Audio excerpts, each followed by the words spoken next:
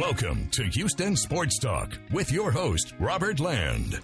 Thanks for checking into the best Houston Sports Podcast. And joining me to preview the Texans-Ravens game is Ravens insider Khari Thompson, host of the Bleav and Ravens podcast, part of the Bleav Network. Thanks for giving us a few minutes in a busy week, Khari. Absolutely. Thanks for having me on. I'm looking forward to this one because the Texans fans, oh my goodness, we can't believe this season. And as everybody remembers, C.J. Stroud's first NFL start was against the Ravens. The final score 4 months ago, 25-9 Ravens. So the question I got for you to start with is what's changed with this Ravens team from the team the Texans faced in week one? Because we know we've changed quite a bit. Or are there any differences between the Ravens team we saw in week one and today? I would say the main difference, as with the Houston Texans, is time. I mean, Lamar Jackson mentioned it earlier this week. This isn't the same Houston Texans team that they played. They're playing more cohesive football. They've really gelled, especially on offense. It's the same thing for the Ravens, because the thing you got to remember about Baltimore is they are implementing Todd Monken's offense for the first time this year. This is the first year as offensive coordinator. They were under Greg Roman for a while, so definitely a big-time scheme departure. I think they were feeling things out in week one because Lamar Jackson did not play in the preseason at all. So it was really, aside from practice, joint practices and such, it was the first live action that Lamar Jackson had, and it was a bit of a shaky game. I think now you're looking at a guy who is playing his best football by far. He's playing MVP level football. He's had a chance to gel with a new receiver in Zay Flowers, who is swiftly becoming one of the more dynamic young offensive weapons in the league. They figured out how to get around some early season injuries in the run game. Remember, they lost J.K. Dobbins in week one in that game. Yes. Who was their starting running back. And they've had to since weather the storm of losing Keaton Mitchell, who really sort of took over as the big play, kind of starting running back in that fold. But they've figured out how to use Gus Edwards and Justice Hill as change of pace guys. Gus Edwards being the pound the rock and wear you down, and then Justice Hill come in, scoot around the edge for 9 yards. And they're going to get Mark Andrews back. And I think that's an interesting one because they had Mark Andrews in week one, and obviously he was good. Mark Andrews is always good. But what they had in Mark Andrews' absence, where he suffered a high ankle sprain, he was out for a while. What you found in his absence is the fact that backup guys like Isaiah Likely were able to step up. And that was always a big issue for the Baltimore Ravens, and I think it was even in that season opener. Who's going to make plays when Mark Andrews is out or if he's double covered? And I think that they've started to see that Lamar Jackson can spread the ball around and really rely on a number of pass-catching options. So this offense, I think, is much closer to clicking on all cylinders. And look, the defense just is what it is.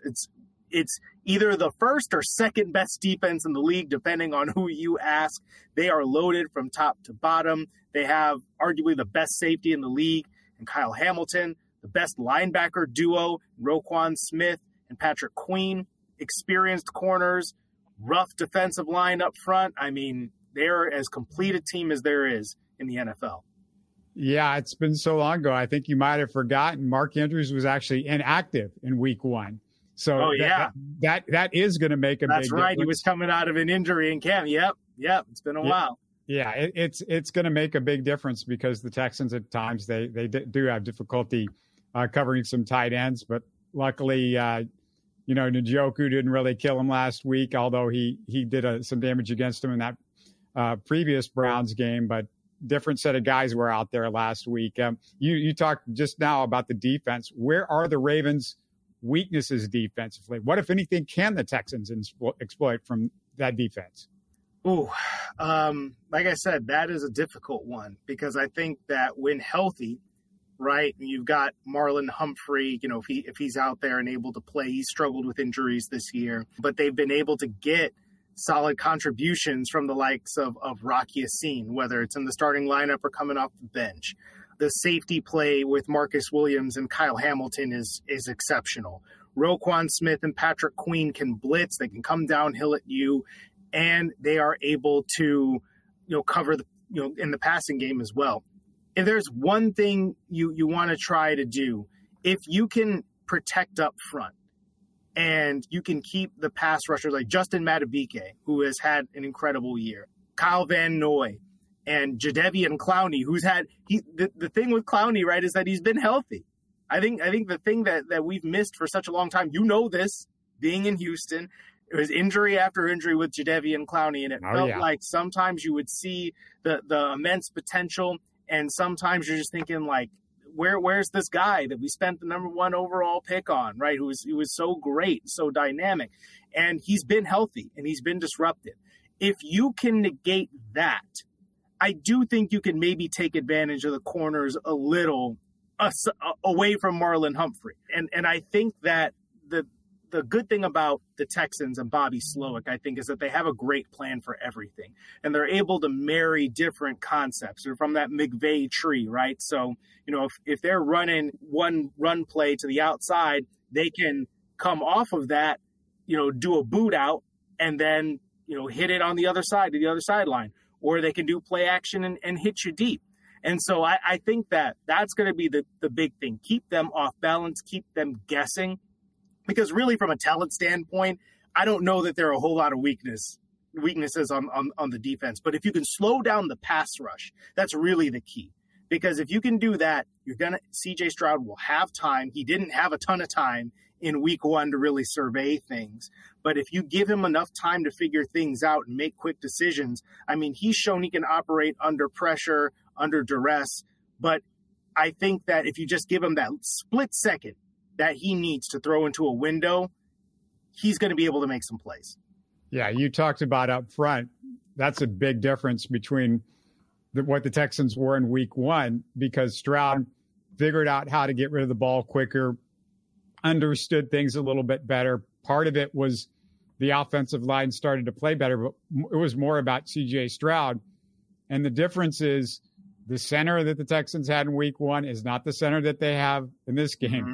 The left guard is a rookie who we were hoping was going to be the center, and now he's at left guard. Tunsil's at left tackle, so that's pretty strong. They're strong on the edges with Tunsil and George Fant. Fant's done an incredible job most of the season. They're putting in Charlie Heck a little bit at right tackle, but it's mostly been George Fant in the last couple of weeks. And that's the big difference is it just in the middle, I would say. And if there's a way to take advantage of the Texans on the front, and I'm wondering what you think, it's in the middle. Is that somewhere do you think the Ravens can exploit things? And that's really where a lot of it starts for them, because I think that again, you're looking at somebody like Justin Madubuike, who's had an incredible year up the middle and pushing pockets, because Laramie Tunsil is excellent. He's always been able to hold his own on the outside. And really, with a player like CJ Stroud, who I think can step up in the pocket. He's got enough mobility to get around, run if he needs to. But it's always best to be able to push right up the middle. And I think the other part of that is going to be not just Madubuike, but it's going to be the A-gap and B-gap blitzes from the linebackers. Because if you're forcing CJ Stroud to then go outside and leave the comfort of the pocket, then you're making life a lot harder, or you're making him get the ball out in 1.5 seconds or whatever it has to be. And that's what the Ravens were able to do to Stroud in week 1. He didn't turn the ball over. I want to say it was like 242 yards, no touchdowns, no interceptions. He handled it about as well as a rookie could be expected to handle it. But again, if you don't have time to throw the ball down the field and generate explosive plays, that just plays into the hands of the defense. And so I would expect that is absolutely going to be the case. It is going to be in the A gaps and the B gaps. The Ravens are going to try and make it so that Stroud can't step up, doesn't have a comfortable pocket. On the other side of the football, I'd say from a Texans standpoint, the safeties have gotten beat over the top way too much this year. That's a concern. But D'Amico surprised everybody last week when he made Stingley the primary person on Amari Cooper. He wasn't, playing sides like he was before. He basically said, you got Cooper 82%, 83% of the snaps or something like that. Zay Flowers took advantage of the Texans in week 1. That's where the real chess match is going to be. But what are you looking at with this Ravens offense? Well, I think it's going to be about spreading the love. Because I think what you don't have with the Baltimore Ravens is one guy on the outside in terms of wide receivers that is a true number one receiver. Zay Flowers might become that with time. Again, he's had himself a very strong rookie year, but he doesn't necessarily have that prototypical size. And I think that, if you get a strong cover man on him and you get up in his face and you knock him off the line of scrimmage, if you can touch him, that can cause problems. So I think that it's going to be about, number one, you got to find out who's covering Mark Andrews and who's covering Isaiah Likely. Down the seams, short. I think that it really sort of starts with them, and then you start getting into Zay Flowers later on. So I would be curious. I don't know if there's anybody on the Baltimore Ravens that you're saying, Derek Stingley, you got to go follow that guy this time. Maybe it'll be a little bit of in key situations, if it seems like he's looking for Zay Flowers here, or he's looking for Rashad Bateman, because Rashad Bateman's been a guy who's been coming on a little bit as a wide receiver 2 or 3 in that same realm as Odell Beckham Jr. Then maybe you're saying, like, okay, based on matchup and where we are, let's go ahead and put Stingley over here. But it's definitely not the same, which, interestingly, I don't know, might make it a bit more difficult to defend, because that Lamar Jackson loves to throw to Mark Andrews. But because he's had to be without Mark Andrews so much, he's developed more rapport with these other guys. And you're starting to see these performances now where it's like 3 touchdowns, 4 touchdowns, 5 touchdowns, and they're going to everyone. So I think that's going to be the really dangerous thing, because you don't know where the ball is going to go right now when it leaves Lamar Jackson's hands. But it's probably going to go to one of his guys, and they're going to be ripping off a big play. Is there any difference that you've seen from Lamar and his style of play and what he's done this season from past seasons? Has he been a slightly different quarterback at all? He's been more or less the same. I mean, maybe scrambling to throw a bit more, but that was always part of his game. And I feel like Lamar Jackson's been misrepresented to an extent, because that second year when he won MVP, I mean, he had 3,100 yards passing, 36 touchdowns. He was great from the pocket. He ran a lot, and that's what everybody associates with Lamar Jackson: the running and him being fast and out racing people to the end zone or dodging people in the open field. And he still does that. Trust me, he can still do that. But he's always been able to throw the ball from the pocket. The difference is not so much Lamar Jackson. It's the way that they use Lamar Jackson and what they're asking him to do now. It's not 12 personnel with 2 tight ends and heavy formations and not a whole lot of help from your wide receivers. They're spreading things out a little bit more and asking Lamar Jackson to make quick decisions, make quick reads, throw the ball down the field, buy a little bit of time with your legs, instead of, just kind of looking for your tight ends, and getting the ball out more between the numbers. He's always been this kind of quarterback. We're now just noticing it more because of the way that they have restyled this offense in Todd Monken's image.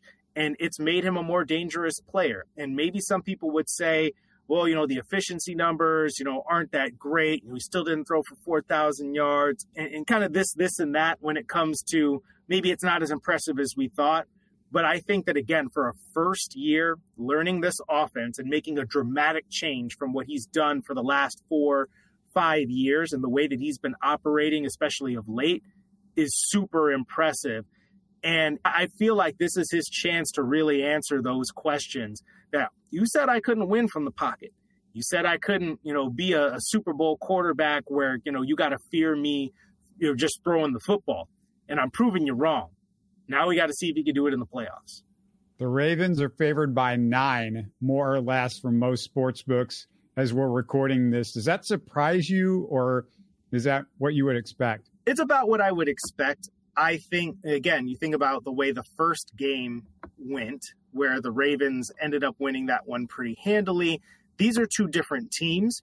At the same time, you could look at it and say, look, Houston got the jump last, in the last game in the wild card round, and maybe you weren't taking it as seriously as you ought to. I don't know if I want to put it that way, but maybe that it was a surprise because the team is so young and you didn't expect that from them. But the Ravens are not going to be surprised by anything that the Texans are doing. They've played them before. They're not going to take this for granted. They're not going to overlook them. And they are the best team in football right now. They are. They have taken down everyone in their path. Everybody that got put up against them, the San Francisco 49ers, the Miami Dolphins, the Seattle Seahawks, like all these different teams that were at one point or another viewed as, oh yeah, there's going to be a great test for the Baltimore Ravens, and Ravens wipe them off the bat. And so I think that they're going to come out ready to take care of business here. They've got a chip on their shoulder from some of the past playoff failures that they've had. I think this is going to be their time to continue advancing. But look, I think that if you're asking me to be a betting person, I'm gonna take the Texans to cover that. Not to win, but I'll take them to cover, because I think that they're a surprising and motivated young football team. I think it's going to come down to a score when it's all said and done. I'm a little surprised because the Texans are rolling again after, the Stroud injury. He looks great. And, the confidence in CJ Stroud is sky high. And it's a cold weather game, which shrinks the score. And when the score shrinks, the spread should shrink a little bit. Mm-hmm. There's a whole thing I can do on the cold weather and the Texans. And we talked about it a little bit in yesterday's show. But I just don't think the Texans are going to be phased a lot by the cold. I mean, C.J. Stroud played at Ohio State, so I think he's kind of used to playing in the cold weather, and I don't feel like that's a huge concern. There's some interesting coincidences, though, Khari. I got to tell you about this. You go back, the only time the Texans faced the Ravens in the playoffs, 12 years ago this week. The Texans finished the season 11-7 that year. Same record they have right now. The Ravens finished the season, Ravens did that year 13-4. Same record that they've got right now. D'Amico was playing for the Texans. Harbaugh was coaching for the Ravens. The Ravens were favored by 8. They won by 7. Joe Flacco beat TJ Yates, who threw 3 picks in that game. The weather looks to be nearly identical, 7 degrees colder at kickoff. And all I can say is the Texans, they took care of Flacco. They excised some demons by going to, Indianapolis and beating the Colts. That's been a house of horrors. Maybe this is a little bit of a revenge tour. It's kind of maybe a little bit like that. I don't know. You never know. I mean, and this is what I would say. The Houston Texans are a team that is too young and too green at this particular juncture to be afraid of anyone, and to really understand that, like, hey, you're not supposed to be winning all this right now. They're like, who said? They're playing with house money. And so when you're that kind of team and the Ravens are as favored as they are, and everybody's been talking them up like the Ravens are going to win the Super Bowl, yeah, you better believe the Houston Texans are going to come out trying to play spoiler with this. The Ravens have shown themselves a bit susceptible to, I shouldn't say playing down to the level of competition in this case, because the Texans are a playoff team, but there have been times where they've lost a little bit of focus. They lost to the Indianapolis Colts, and they had an off game in a weather game earlier this year.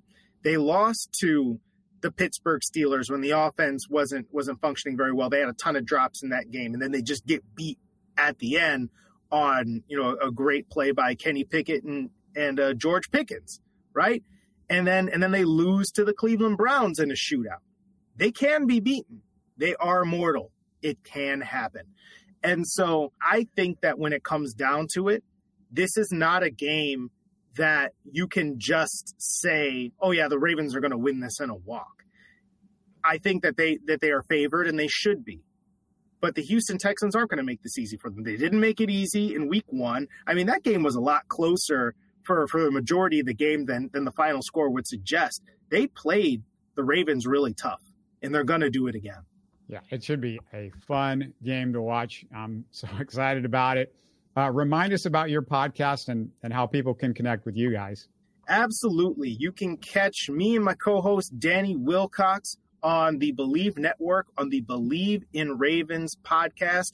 We are going to be breaking this down with a number of different people in the lead up to this game, including, again, some Houstonites, down there right now that are covering the team very closely. We're going to do that in the lead up to the game as well. So Texans fans, come check out the Bleav in Ravens podcast. And we're saying nice things about your team.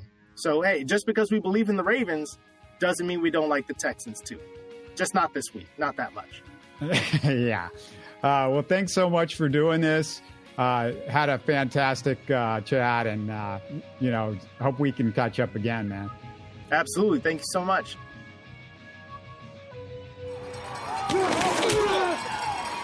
You're listening to Houston Sports Talk.